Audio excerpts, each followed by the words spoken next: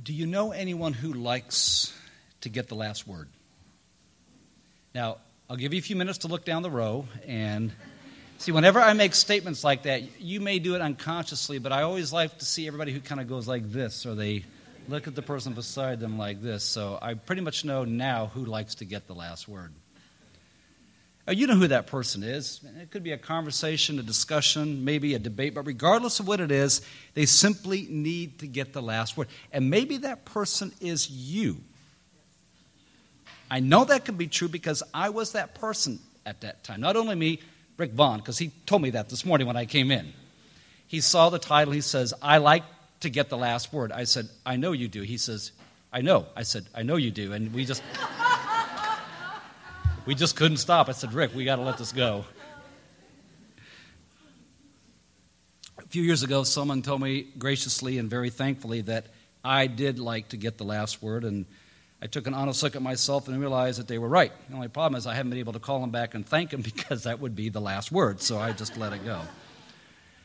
Just for fun, I Googled and typed in the words last word, and apparently there is a new show called The Last Word. There's a secondhand bookstore in Charlotte called The Last Word that buys, sells, and trades books. There's a movie in 2008 called The Last Word starring Winona Ryder and Ray Romano, and apparently there's even a cocktail called The Last Word. Don't ask me what's in it. I know, but that doesn't seem right. So to get the last word, though, is to get that defining word. That word or phrase that you hope will define the conversation or the narrative. To get that last word is to want to be able to say, this is how it is, and this is how it's going to be. But then that's where the struggle begins, and it never ends. Who is going to get that last word? And what will that last word be? Well, I'm not going to talk about us necessarily. During Jesus' ministry, that short 3-year period, it was always a struggle as to who would get the last word. The religious leaders, the political leaders, or Jesus. Actually, Jesus never really struggled with it. His authority came from his deep authenticity and his ability to connect with the deepest longings and hunger of the people. His word was often this last and defining word with people because it spoke truth. It spoke freedom. It spoke love and grace and mercy. It spoke meaning and purpose. But the last word of Jesus was always a threat to the powers, both the religious and political powers. They were determined to get that last word. So they first criticized Jesus, then they tried to silence Jesus, then they worked to betray Jesus, and then they arrested Jesus, and then they followed by executing Jesus. And then they put him away in this nondescript tomb, because for them, the only way to get that last word was to kill it off, was death. And by the way, you see how that works its way into life, into our world, because often when we lack the faith and the energy and the hope, deadness often gets the last word. Even when those around Jesus sought to get that last word, Jesus countered with another last word that was manifested in powerful actions. Judas tried to get it by betraying Jesus, so Jesus countered with acts of servanthood and a call to love one another as this mark of true discipleship. Jesus' last word was to love and serve. When the Roman authorities sought to silence Jesus by executing him on a cross and humiliating him, his last word was to offer forgiveness for his executioners and those who humiliated him. He said, forgive them, for they know not what they do. And then, of course, the powers and the authorities sought to get the last word through the tomb. Putting Jesus in this tomb where at least he would not be a problem anymore. We'll shut up this last word with death and power and violence, and we will finally be able to say, it's over. But that wasn't to be on this day. This particular day that we recognize, this Easter Sunday, this Resurrection Day, we gather to remember, to affirm, to celebrate this reality that the last word, that hope has the last word, that victory is the last word, that aliveness is the last word, that wholeness and healing and restoration can be this last word. Yesterday we gathered in this meeting room to celebrate the life of Delphine Surratt, as Jack said, who passed away after 90 years. We gathered with her wonderful family and friends. There was music and sharing and stories and laughter and tears. We sang hymns. We listened to Scripture. Then we processed out of this room. We walked over to the cemetery, and if you look at that window, you can probably see the canopy that's still up right now. And we laid Delphine to rest.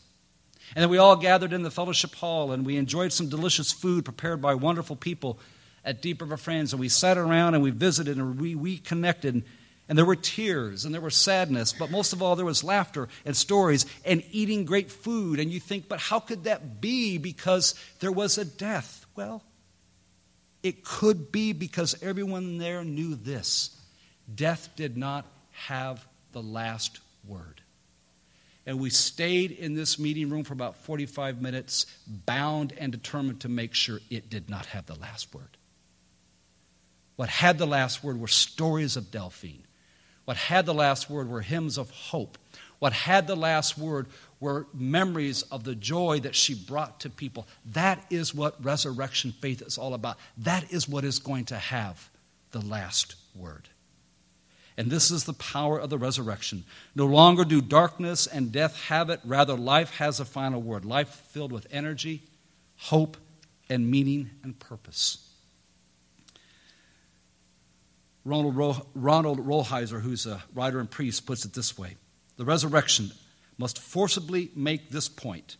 God has the last word. The resurrection of Jesus is that last word. From the ashes of shame, of seeming defeat, failure, and death, a new, deeper, and eternal life perennially bursts forth. And I love that image. A new, deeper, and eternal life perennially bursts forth into our lives through our living. All the time. It's ongoing. It's life bursting forth, bringing new life all around us. One author, Brian McLaren, describes it this way. For death is not the last word. Violence is not the last word. Hate is not the last word. Money is not the last word. Intimidation is not the last word. Political power is not the last word. Condemnation is not the last word. Betrayal and failure are not the last word. Each of them are left like rags in a tomb, and from that tomb arises Christ alive. So, friends, here's the question. To me and all of us, have you allowed something other than light and life and hope to have the last word on your life? Is there something that you feel has just put the exclamation point on you and you have allowed it to have the last word, and all it does is communicate deadness and darkness and defeat? Maybe you've allowed failure or shame to have the last word on your life and its value. Maybe you're like the woman caught in adultery and you've allowed others and their condemnation to have the last word on your life. See, this day proclaims that last word on your life is forgiveness. It's a fresh start. It's a power to live life well and move forward in newness and strength. Maybe you've allowed resignation to have the last word on your life. And all you do is endure each day as it passes, and we begin to die of terminal boredom, as one person puts it. Boredom because nothing is moving inside of me. Well, this day proclaims that the last word on your life can be aliveness and hope, and that we can experience a life that is fully alive. I love the way one writer, Alan Jones, puts it. This is my favorite quote. Every year I share this at Easter. You probably don't remember, and that's probably a good thing, but this is what he writes. The resurrection means trouble for those of us who are comfortable with only being half alive. What then in me needs to be raised from the dead? What part of you, long since rejected and forgotten, needs to be touched and restored to life? Maybe you've allowed apathy and despair to have the last word. You don't feel as if you'll ever make a difference, or nothing in this world will ever be changed and transformed. So this day proclaims that the last word is that God is recreating the world, and that all of it is part of God's ongoing new creation, and that you and I can be part of this transforming, renewing work of God. In other words, don't give up bringing light and hope to this world. Don't give up trying to make changes. Don't give up trying to see things differently and make things differently and make things more alive and life-giving with justice for people. And maybe grief and sadness has become the last word on your life, and you are sure you'll never see joy again. Well, this day proclaims that although suffering is real and can be hard, healing and joy are not far behind. Our disillusionment and grief is but for a season. The resurrection promises that it won't define us for the rest of our lives, and joy will once again be part of our experience. Know this: death Darkness and deadness do not have the final word in this life. That's what this day is all about. As Paul wrote, "Thanks be to God, who gives us the victory through our Lord Jesus Christ. And as a result of this, my beloved brothers and sisters, you must stand firm." This is the end of the passage that Dina read. "You must stand firm, unshakable, excelling in the work of the Lord as always, because you know that your labor isn't going to be for nothing in the Lord." Think about that. Nothing we do for the kingdom is now in vain. Nothing we do for goodness and righteousness in the name of God is not in vain. Nothing that we do that brings light and hope and life is in vain. It is working together, often in ways we don't understand or see. It is working together to make things right, and that is resurrection life and power and energy. Futility no longer has the last word, so keep the faith. And stand firm in the trust that even when we can't see it, life is happening, life is pulsating. The energy of the resurrection is all around us, making all things new. The new creation is in process, and we can join in anytime, anywhere, at any moment. Life can change, life can be renewed. That which is dead can be raised from the dead. Dead dreams, dead relationships, dead hopes, dead purposes, dead spiritual journeys, even dead sermons. I've seen that happen at times. It's a miracle. Anything that is dead can be raised to life. Death thought it had the final word, but it doesn't. Not in this universe. Not in our lifetime. And in the lifetime to come. So who's going to have the final word in your life? What is going to have the final word in your life? Is it going to be that which deadens you? Or is it going to be that which gives you life and hope